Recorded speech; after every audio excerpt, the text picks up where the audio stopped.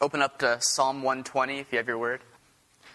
We hear this morning, it says, I call on the Lord in my distress, and he answers me. Save me, O Lord, from lying lips and from deceitful tongues.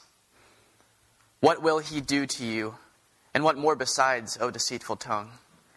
He will punish you with a warrior's sharp arrows, with burning coals of the broom tree.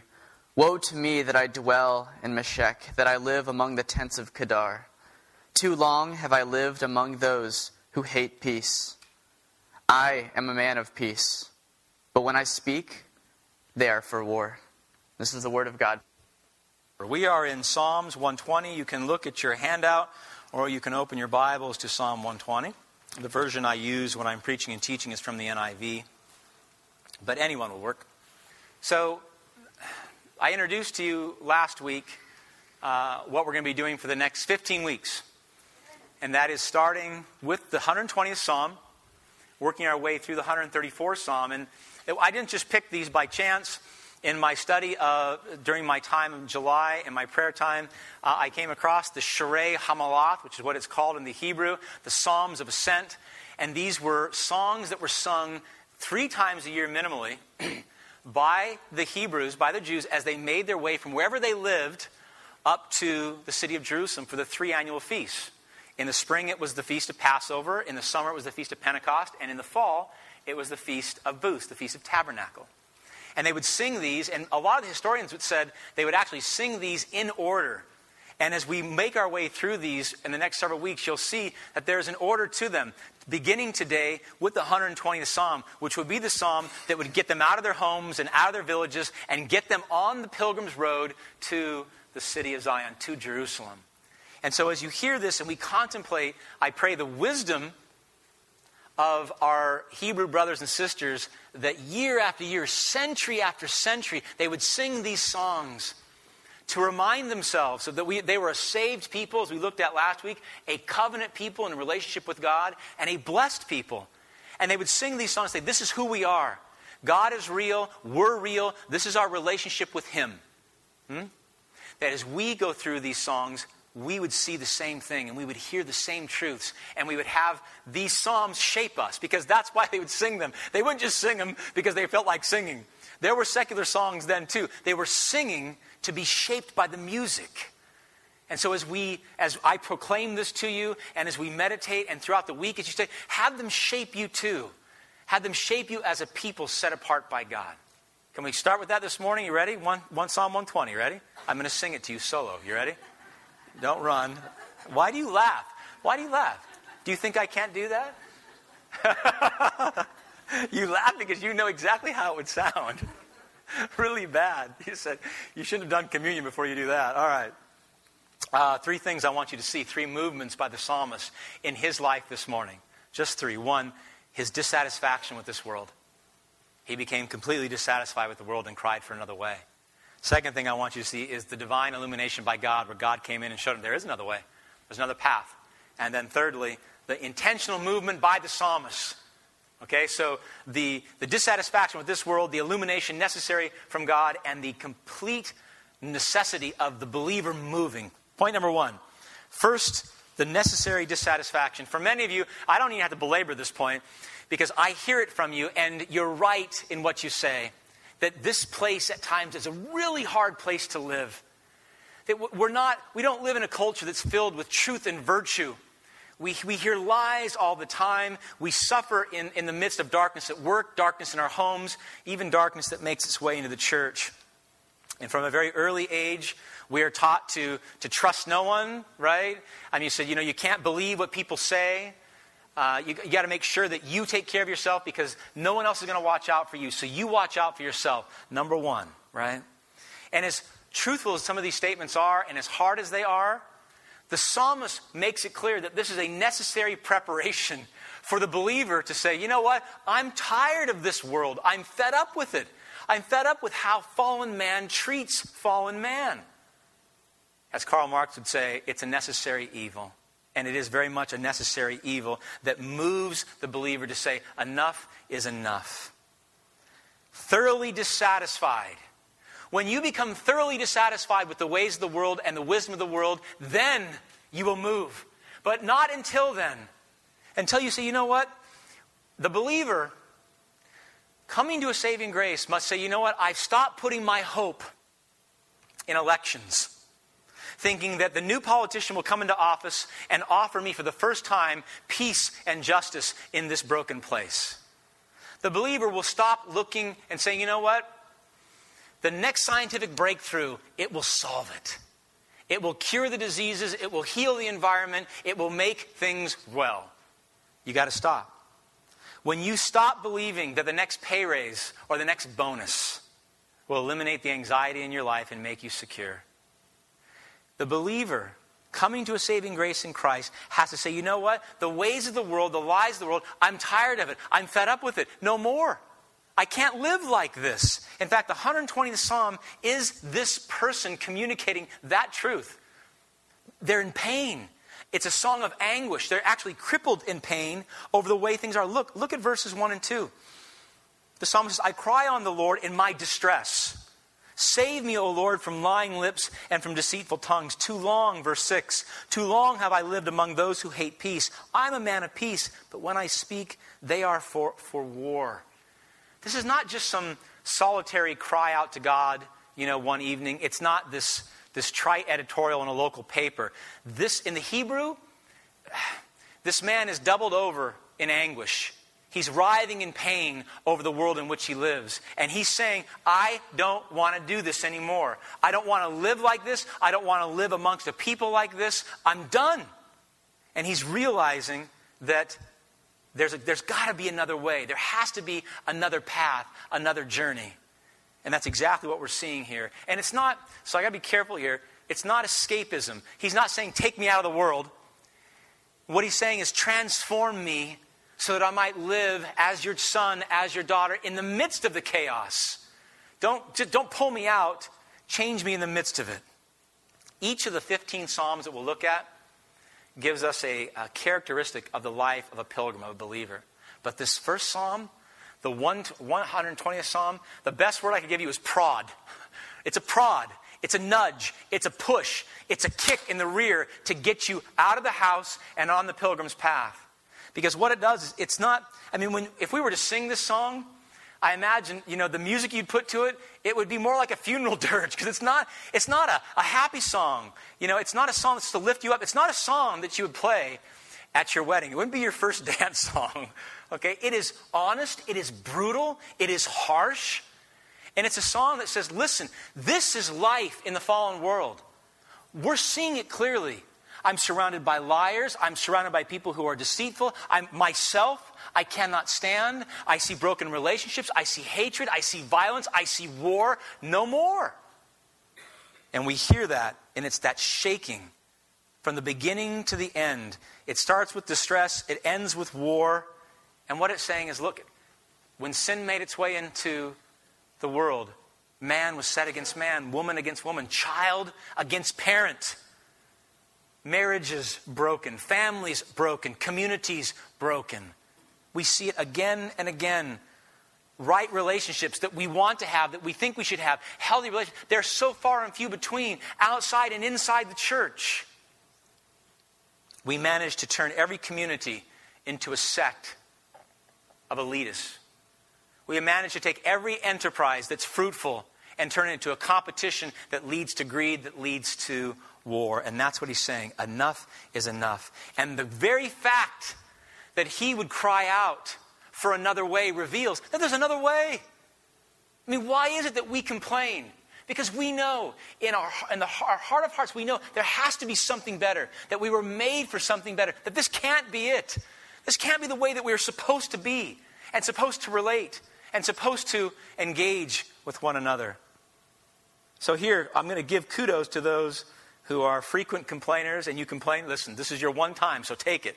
Because we're not supposed to be people who complain all the time. But for those of you who complain, when you complain, you're saying this is not how it's supposed to be. Marriages aren't supposed to be falling apart. Our school systems aren't supposed to fail. We're not supposed to be in massive debt. This is not right. We're not supposed to be going to war all the time. Something's broken. Something's wrong.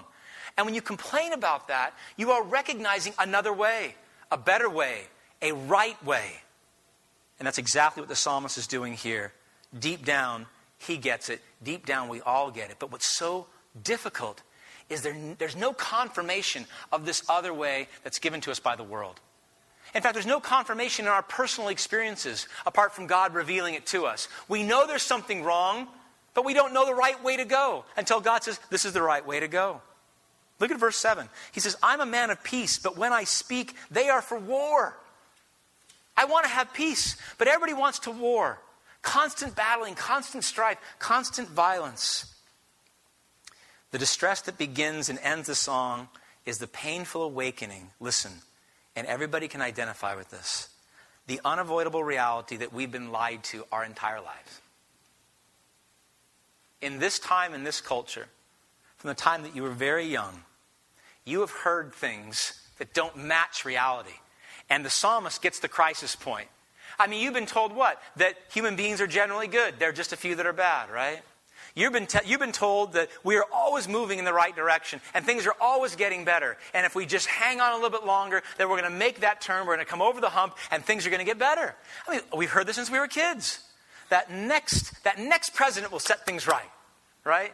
That next discovery, we just got to put more money into R&D. It'll make things right. And we keep waiting, we keep waiting. We were told that we're all born equal, that we're all innocent at birth, right? That we're all free at birth, that human beings are generally good, that the world is a harmless, good place. And if there's anything wrong with it, well, it's your parents. They're the ones, right? Or it's the economy, right? Or it's the social structure. We blame everything. And therefore we say, well, if it's our parents, then we'll fix our parents. If it's the economy, we'll fix the economy. If it's our politicians, we'll get new politicians. And so we seek remedies for a problem that's been wrongly identified. Believing this and continuing to believe this shows you how deep and deceptive the sin is. No one can dislodge the spell of this lie. No one. We tried it for centuries to speak truth to this. But again and again and again, we come back to this idea that I'm good. People are good. The world's good. There's a few things that we got to make right. As soon as we make them right, then we'll have our utopian state. We keep expecting things to get better somehow, some way. Where do you think the term fatally optimistic came from? It's this perception. It's buying into this lie. When things don't go your way, for those of you who buy into it, you know, the bonus that you used to get all the time at Christmas time goes away. The relationship you spent your life building dissolves. You find yourself, listening to the promises of politicians that never materialize. When that happens, you go right back down into, I'll be polite here, we become like whining, children kicking and screaming after dinner who did not get their dessert, and we go off to our room. But it doesn't end there. The whining turns to resentment because we think that we're entitled to this, that we should be living like this, and it's not right. So the resentment turns to anger, and if the anger unchecked turns to violence, the violence turns to what the psalmist says, war. I want peace, but everybody else wants war. It doesn't end with just a whining and kicking and screaming going to our room. Now, as middle-class Americans, what do? We try to escape it, right? So we go on vacation, we get a massage, we go eat, go out to dinner, we buy ourselves a new pair of shoes. I mean, whatever it is that you do, you try to soothe this. And we go away for a period of time thinking, I was treated unfairly, this is not how it's supposed to be. And we go away, we satisfy, and we come back with a renewed sense of naivete that now things are going to be better. Until what? Until your boss is not treating you properly. Until the stock market does not stabilize. Until you realize your kids still aren't listening to what you're saying. And then you go right back into that resentment and anger again and again. Surprised, perpetual state of shock in the world at how things are. Why is that? Because we believe the lie that it's supposed to be getting better. That life is getting better. People are getting better. We're becoming more humane. We're becoming more loving and more compassionate. This lie, I'm going to tell you, that everything is okay and everything is getting better, that lie is born straight from the pit of hell. Okay, I'm not going to sugarcoat it. Because what it does is it tries to disguise reality. Who we really are, who God is, the fact that we're fallen creatures. It puts a disguise in everything. It casts the blame everywhere else except the human heart.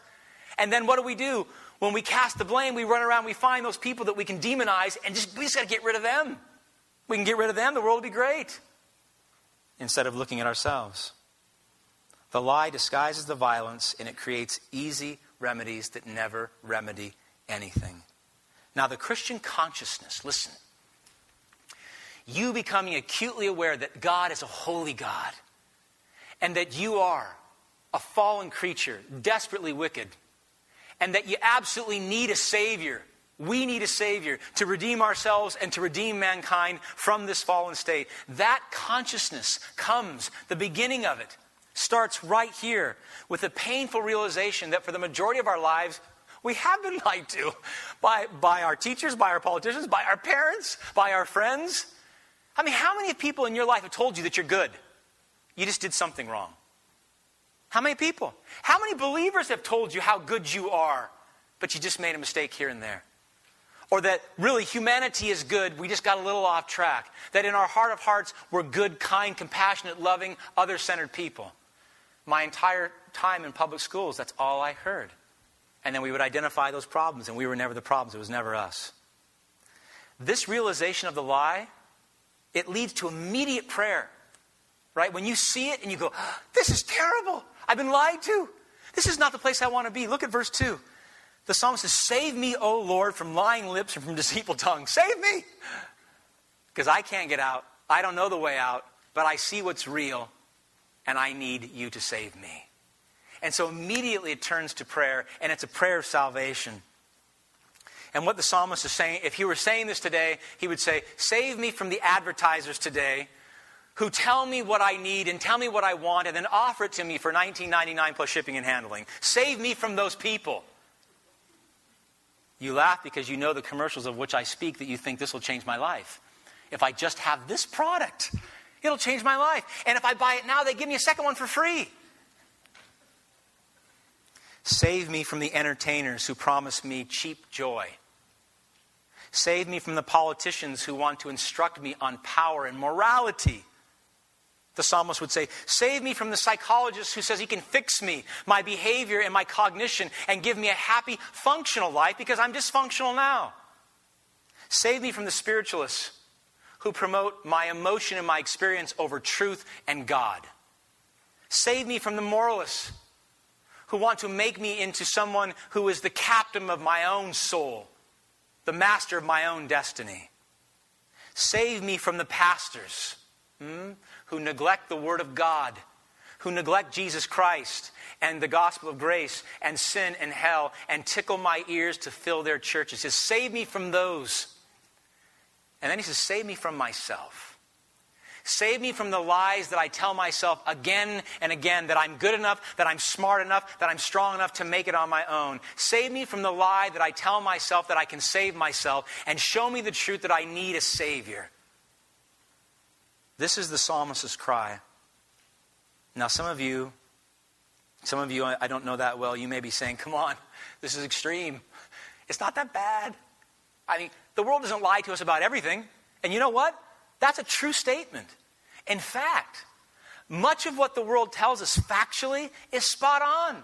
There aren't errors. You say, oh, then I got you, Pastor. You're lying. No, listen.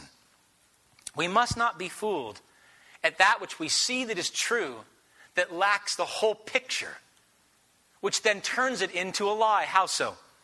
The world will tell me who I am and what my purpose is without telling me my origin or my destiny. They'll tell me, this is who you are, this is what your purpose is, but they won't tell me where I came from, they won't tell me where I'm going. Now I ask you, how do you know who you are and your purpose if you don't know where you came from, where you're going? How?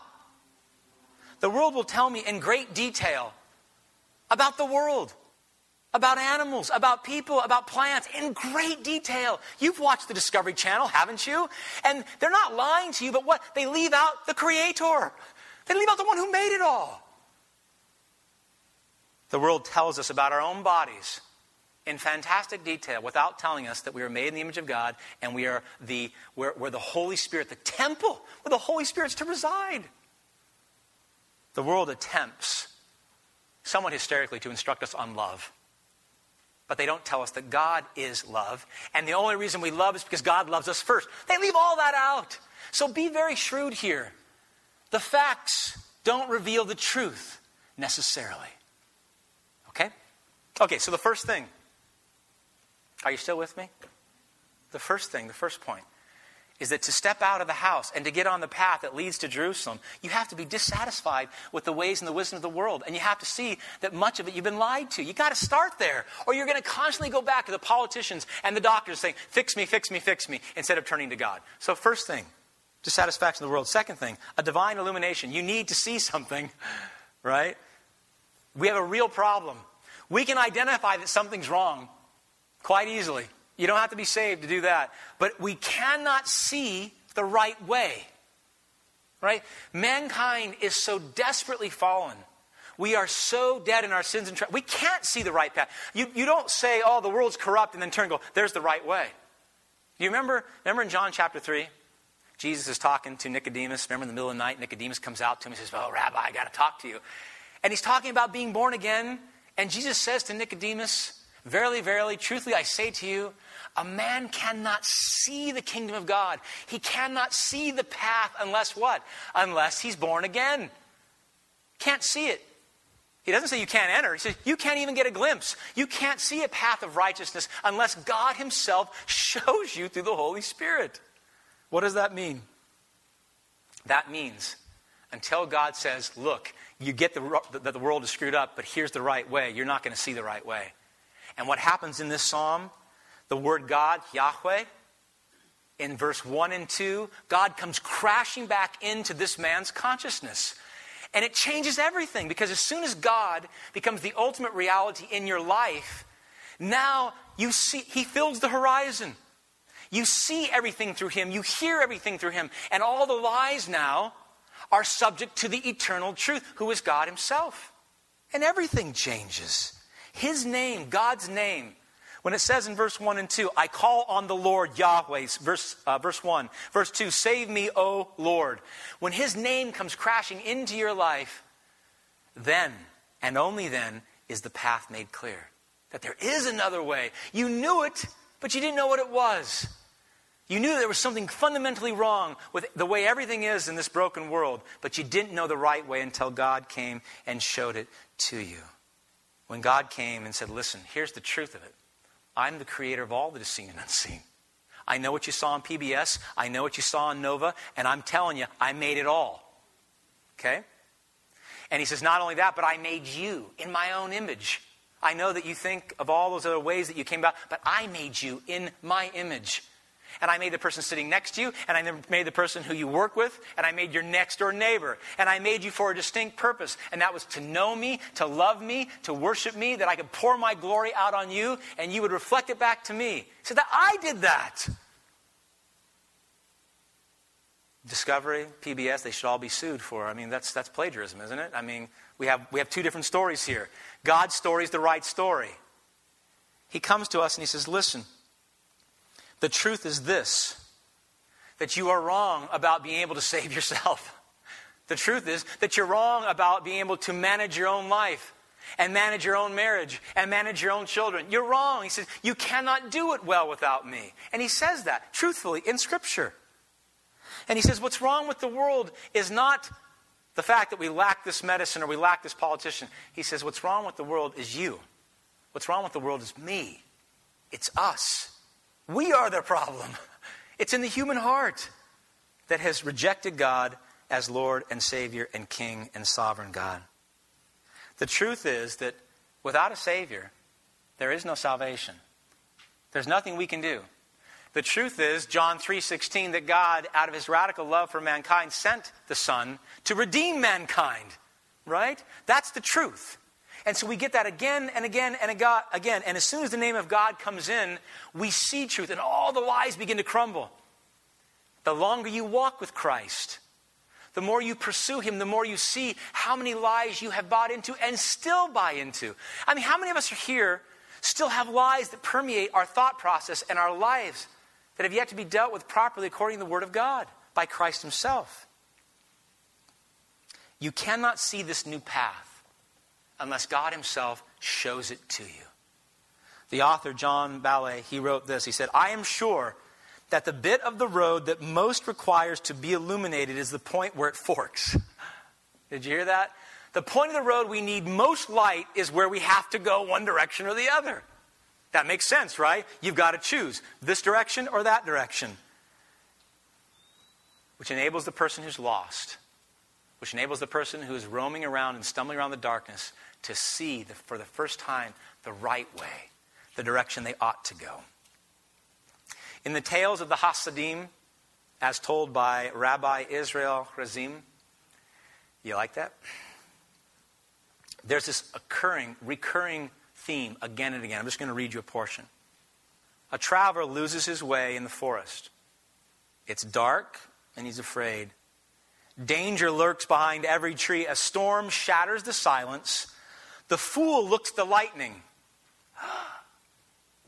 The wise man at the road that lies illuminated before him. Psalm 120 is the fork in the road. God is the lightning that brings light. The psalmist is saying, this world is wrong. I'm surrounded by liars. I'm just surrounded by people who are deceitful. This is not the right way. God's name comes in. It brings light in the situation. And now we have another path, another way. Two paths, two directions. One that leads to life, the other one to death. One to light, one to darkness. One to this world and its ways, with the anger and the hatred and the war, and the other that leads to God, where there is joy and there is love and there is peace. It's this radical transition from a dreamy nostalgia of really just hoping things are going to get better to a rugged pilgrimage to God. It's this movement from I'm just going to wish and I'm going to hope and I'm going to pray, but not really pray, but just pray that things get better and somehow open my eyes and think they'll get better, to becoming a lifelong disciple of Jesus Christ. From leaving the town, getting on the road, and heading toward Jerusalem, the heavenly Jerusalem. Those who see the fork and those who move as pilgrims along this path, you know what your name is? You're a Christian. You're a Christian, but you're not a Christian unless you see it, unless you're on the path, unless you've been called by God. No matter what you go through, the Christian is someone who sees this is not right, and God shows them the right way, and they say yes, and they go. That's the Christian. Hence the name in the book. So, first, you must be thoroughly dissatisfied with the ways of this world, the wisdom of the world, and the lies. You must see them as lies. Secondly, you must see the path, the new way that God has presented to you. Now, if you're highly skeptical and highly cynical, you'll say, you know what? God has never shown that to me. Well, you know what? Today's your lucky day because he just did. Okay? He just did. He's saying there are two paths. This is from his word. So if your whole life you've never heard this, now you have. Continue listening, because there's one more thing you must do. The third point, our last point, is we must move. We must be thoroughly dissatisfied with the world. We must see the new path that God has put before us. And then we must move in it. Intentionally, willfully, consciously. Saying no to the world and yes to God. No to the wisdom of the world and yes to the wisdom of God. Two paths. And this is a renunciation of the lies. You're saying no more. I'm tired of the lies. I don't want to live by the lies. I don't want to hear the lies. I don't want to tell the lies. From now on, I'm going to embrace truth. I'm going to live by truth. I'm going to follow truth. Look at verse 5. Verse 5, the psalmist says, woe to me. Don't you love the woe to me? AKA in our language, what? I can't do this anymore. Woe to me. This is not good to me. Woe to me that I dwell in Meshech and that I live amongst the tents of Kedar. Woe to me, I no longer want this life. I no longer want this path. I don't want to be on this broad path that leads to destruction. There's got to be another path. I don't care how narrow it is. I want to put my feet on it and I want to walk it. Meshech and Kedar, what are they? They're place names. I'm not going to spend a lot of time on this, but it helps, right? Meshech was a tribe far from Palestine, actually in southern Russia. It was a strange place. The people of Meshech were strange people. Okay? Kedar, you probably heard this. They were a Bedouin tribe, hostile, savages that actually roamed about the borders of Israel, constantly attacking people coming to and fro. All right? So if I were to paraphrase this is the Keith translation of the Living Bible. Ready? It would be, the psalmist is saying this. You ready? Here's my translation. I live in the midst of strangers and wild savages, and I can't take it anymore, and I want out. I don't want to live among strangers and wild savages. I want to live amongst people I know. who are loving and kind and patient and gracious. I want to be that person, and I want that community. The biblical word for saying no to the world, which is what he's saying, and yes to God is, you know this, it's repentance. It's metanoia. A change of mind, a change of direction, right? I was going this way, and now I'm going that way.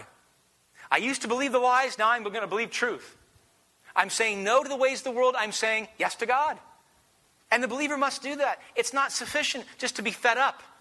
It's not sufficient just to see the road. You must move and walk along the road. Pilgrims move. They're always going somewhere, right? So we must do that. Repentance. It's always the first word. Everywhere. Remember John the Baptist, Matthew chapter 3? Comes out, right? John the Baptist. You got your picture of him in your mind? Okay, good. What is it? First words, public ministry, what does it say? Repent. Why? The kingdom of heaven is at hand. Repent. Turn away from the world to God.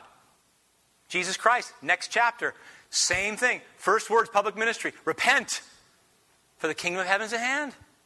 Peter, remember Acts chapter 2, ends that wonderful sermon in Acts chapter 2. He's filled with the Holy Spirit. And what does he say? He says, repent and be baptized. You get it? What do you have to do? The first step is repentance. Even in the book of Revelation, Revelation chapter 3, to the last church, the seventh church, do you remember what it says?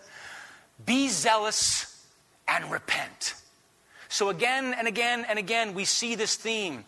Moving away from the world into God, moving away from lies into truth. And you can't start the pilgrimage. That's why this is the first song. That's why 120 is the first one they would sing. Because you can't start the pilgrimage until you repent. Until you turn. Until you say, enough is enough. Now, I got to be careful because when I use that term, repentance, in our culture, we immediately think emotion. I'm emotional.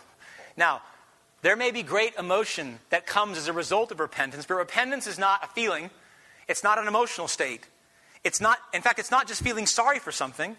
Repentance is not you being convicted either. You may be convicted and not repent. Biblical repentance is movement.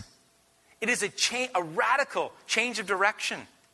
It is you consciously and willfully and intelligently saying, I'm going to stop going that way, and I'm going to go this way. How many of you have been lost before? You've been driving around. All right, let me ask. Ladies, how many of you have been lost with your husband before? And your husband keeps driving because pride fills the man's heart, right? And the wife keeps saying, just pull over and ask. Just pull over and ask. I don't need to ask. I know where I'm going. This is before GPS, right? Because the lady on the thing is going, turn right. She's telling you. You're going a direction that's not the right direction. If you continue going that direction, you're not just going to show up. Especially if you're going the wrong way. You must stop. You must ask. And you must go the other way. The right way. This movement is realizing fundamentally that you have been going the wrong way. It's becoming humble enough to say, I am totally lost. I don't know where I'm going. It's being humble enough to say, you know what? I've tried my whole life to manage my own life. I've tried to keep everything in order, all the pieces, my schooling, my career, my marriage. I've tried, and I realize I can't do this. I can't hold it all together. And the more I try, the more it falls apart.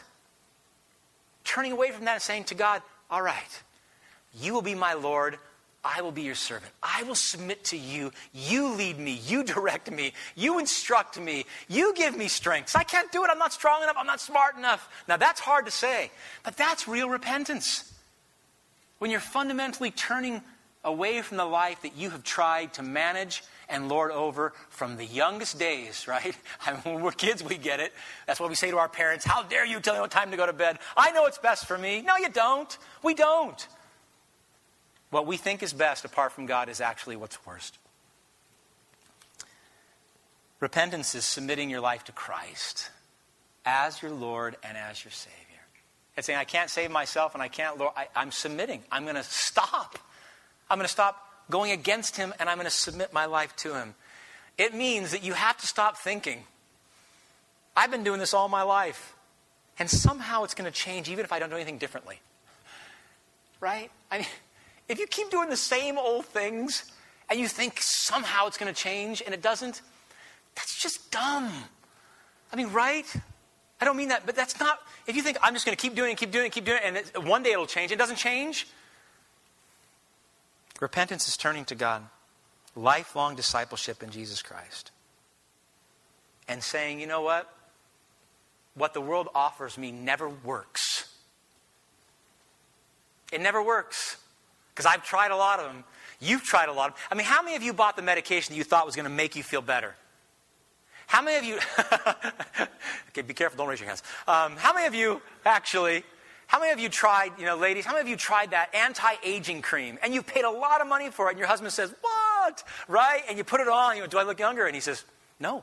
Right? And then a fight ensues. You've tried all those things, those super ab exercises that will make you... You tried them, and they don't work. And so what do? That didn't work. Unless you turn to God, you try the next thing, and the next thing, until what? Until you're 90, and you're still trying them. Now, some of you may be saying, all right, I get it, but this is so hard. I mean, moving away from the direction I've always been going to this new way, this is hard. You're telling me to say no to the ways of the world and yes to Christ?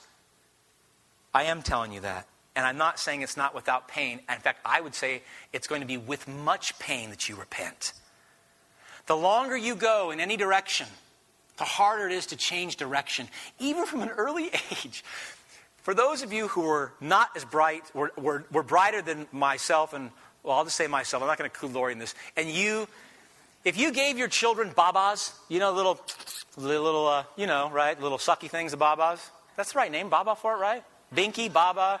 It all sounds bad. Pacifier. Thank you, Kurt. You should be up here, not me. The pacifier. What does it do? He's pacifying them. Or you give them the blanket, that little blanket that they sit there and they rub and they rub. What happens? What happens after a year and a year and a half and two? And you're going, you know what? It's not right for that kid to have that in his mouth walking around the store. It's not right for that kid to take that to his kindergarten class, right? So what does the parent have to do? The parent has to go, the parent has to sneak it away and have to hide it and say, well, where's my baba? Oh, sorry, the baba fairy came and took the baba away. And you got to create this grand lie. And it's terrible. But if you don't do that, what happens?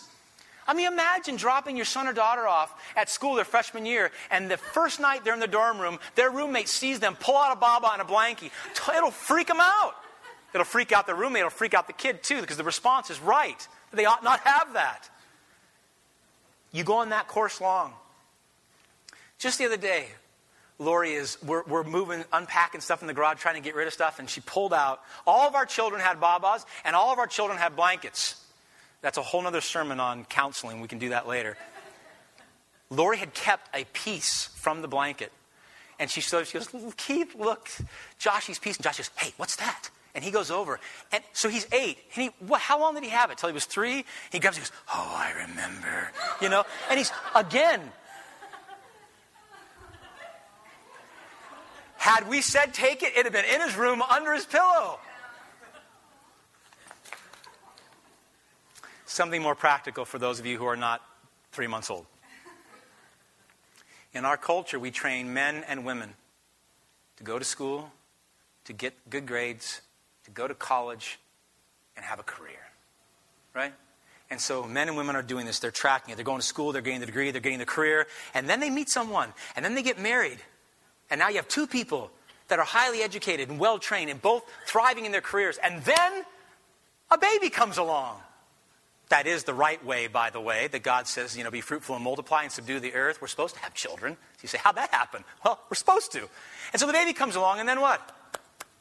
Now, there's crisis. Because they're going, so, who's going to take care of you? No, you. You? What? Husband or wife? Now, you have a choice, right? You can say, we'll put them in daycare for 10 hours a day and have daycare raise them. We can... Today, what the big thing today is, we'll just send them off to our parents. They're old, they're home all day watching Oprah, so let's give them to them, right? Right? Oh, you say, but look, go to the park and look at the number of grandparents with their grandchildren. Why is that? So I'm going to be careful here. In some circumstances, I know it's necessary, okay? But in many circumstances, it's not a financial issue, it's an identity issue. Because in our culture, the stay-at-home mom, and far be it the stay-at-home dad, is not looked at with an identity that the person is an industry. So there's pain, there's identity crisis, and in many cases there's a financial crisis. If 2 people are making good money and one has to quit and stay home and raise the child, like the Bible says, you're going to suffer financial pain. Pain. The longer we go in a particular direction, this is what takes place. Okay. Look at verses 3 and 4 with me really quickly. Verses 3 and 4. What will he do to you? And what more besides, O deceitful tongue? He will punish you with the warrior's sharp arrows and burning coals of the broom tree. The faster you turn away from the ways of the world, turn off that path and turn to the path of righteousness that God lays out, the better. I mean, you got to do it quickly for two reasons. One, the way that God created the universe and natural laws and relational laws, if you go against it, you'll destroy yourself. Not only that, if you go against it, you're going against the living God. You're going against Him. And there will be a response. There will be punishment. In fact, this verse 4, when it says, He will punish you with a warrior's sharp arrows, that's self-explanatory. No one would want to be shot with sharp arrows, right? But burning coals with the broom tree, that just sounds kind of weird. So let me explain it to you. The broom tree, the best thing that I could use an analogy, it'd be like the juniper trees today, or juniper bushes. You know those nasty things that swallow our baseballs all the time that you can't get back? The broom tree, when you would burn it, they would actually use it as coal base. And it burned longer and it burned hotter than most other woods. Okay? So this judgment by God against the one who says, I refuse to submit, I refuse to recognize you, God, not only will they receive the warrior's arrows, but they will experience the fire, the burning fire that has no end. As the author in Hebrews said, it is a dreadful thing to fall into the hands of a living God. Too long have I lived among those who hate peace. He said, I am a man of peace, but when I speak, they are for war. This is a cry to get out. But we know from the history of Israel that they didn't, when they moved back to God, when they took it, they weren't, miraculously planted back in the Garden of Eden where they lived this life of innocence, right? And when they made their way to Jerusalem, they didn't hide out in this mystical city. They didn't take on a monastic movement of being isolated. What they were saying was this, and it's imperative for us because so many Christians still are trying to get out of the world. But what God has done is this. He's redeemed us to be in the world as salt and light, not to escape. If you're going on vacation to escape, you're going on vacation for the wrong reasons. If you eat or you drink or you buy clothes or you watch television and you're doing it all to get away, to escape, it's the wrong reason. Buy food to enjoy the food. Watch a movie to enjoy the movie. Go on vacation to enjoy vacation, not to get away. Because when you do it to get away, you got to always come back. And whenever you come back, what? There's that, I'm back. It's Monday. Kids. It's that constant, you'll always be disappointed again and again and again. What the psalmist is asking for is to be transformed in the midst of the chaos. He's saying, I live amongst the people who lie to me all the time, deceitful people. I want peace, they want war. God, change my heart in such a radical way that I will have peace that transcends all of this. Not escape, but transcending and transforming in the midst of the chaos, in the midst of it all. One author put it like this, better than I, said, it's the truth of God that explained their lives and ought to explain ours. The forgiveness of God that renewed their lives and ought to renew ours. The grace of God that filled their lives and ought to fill ours. And the love of God that blessed their lives and ought to bless ours. This is the pilgrimage that we're called to be on. The same one they were called to be on. The assurance that you're lacking. Because every day you're called to make that conscious, willful decision in Christ to go the right way. Every day. In fact, every moment of every day.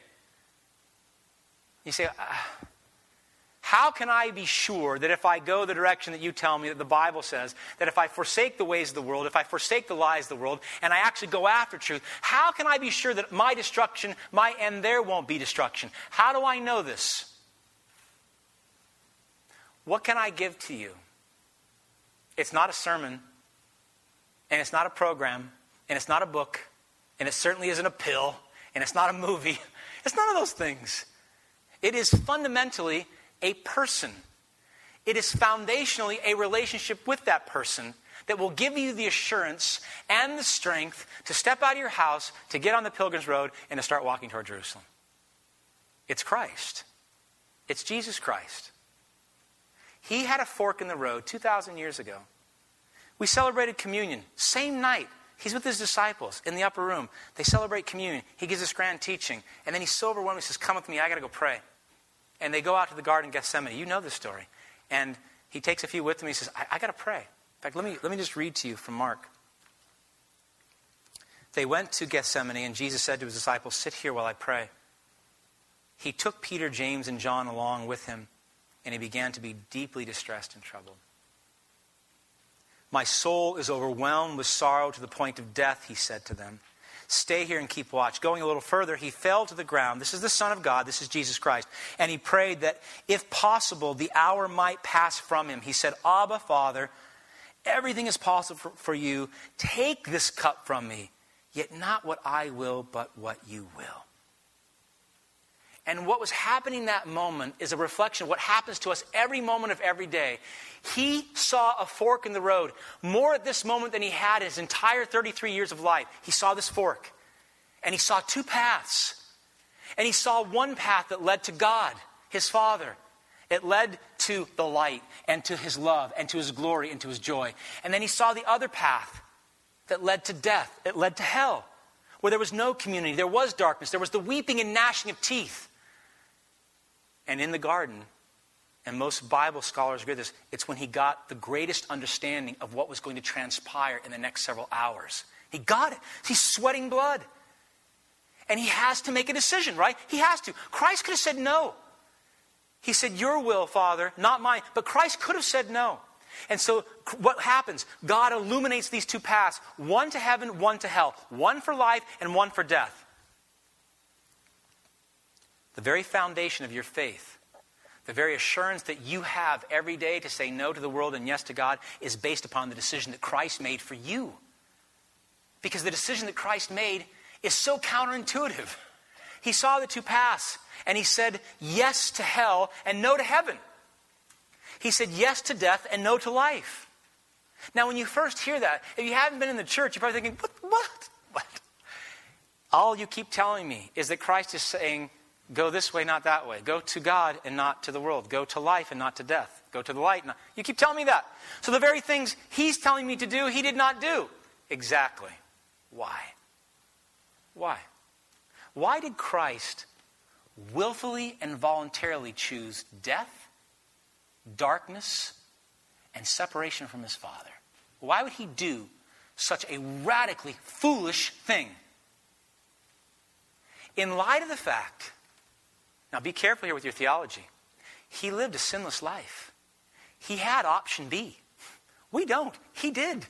He could have said, I'm taking life. I'm going home. I'm going to be with my Father. The prayer in the garden reveals that's what he wanted, but he wanted something more. You know that more? Of course you do. That more is you. That more is me. He said, I can't have them unless I go this direction. I can't have them and you at the same time. So he said to the Father, I'm going to forsake you and I'm choosing them. And that's exactly what he did. And so when he said yes to death, when he said yes to hell, when he said yes to the separation with the Father, he did that so that you could have life, so that you could have the Father, all the glory of the Father, all the joy, all the real life, real food, real good movies, real dancing, real life in heaven forever and ever. He said, I'm going this way, and I'm going to pay in full the punishment we rightly deserve. And because my Father is a just God, when he pours out all of the punishment you deserve onto me, he will give to you what I rightly deserve. And that is glory, and that's honor, and that's love, and that's my Father, and that's the kingdom forever and ever. And it was the great reversal, it was the great exchange, and he did that. He didn't have to, but he did. That's your assurance. That has to be the foundation of your faith. In fact, if it doesn't start there, my beloved, then no matter where else you start, whatever you try to hang your repentance on, it won't last. Repentance, turning away from the world and to God, away from the lies and to truth, must be on this turning point in the life of Christ. When he said no to the Father and yes to hell, so you could have the Father and not hell. So that when his body was broken and his blood was spilled in your place, you can have what he was going to get. what he was going to get, but did not.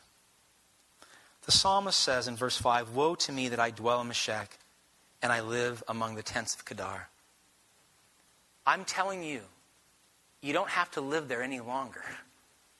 You don't have to be overwhelmed by the world. And I see it so much in the church. Our marriages and our jobs and even relationships, they bring us down, they cripple us. We're in Meshech, we're in Kedar. I can't do it like this. God said, you don't have to.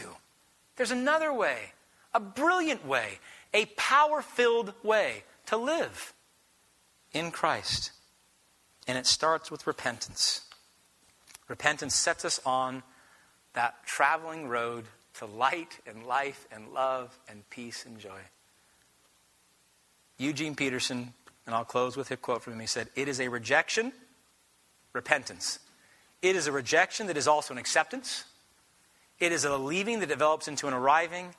It is a no to the world that is a yes to God."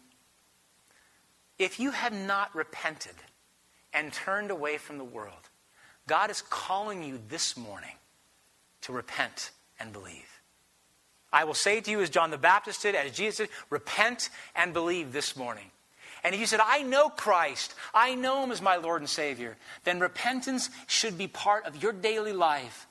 That you are daily saying no to the world and yes to God, no to the lies and yes to truth. Every single day. Let's covenant to that end right now. Father, let's pray. Father, we recognize that the world has deceived us, even in our saved state. That how many here this morning think that everything is okay and getting better, that we're all getting better? I pray, Father, that you would break the spell of the lie of this perpetual state of goodness and movement. That you instead would give us that understanding. You would be that lightning bolt that would show to us the right road. And then by your power, Lord, that we put our feet on it and we walk. That we would go that direction. Knowing we cannot see the road by ourselves and we cannot walk of our own accord, but you, being a gracious God, can show us the right direction and move us along that path. I pray that Jesus Christ and His saving grace would be the foundation, would be the assurance that we have to take this road with great confidence and great power. In Christ's holy name, amen.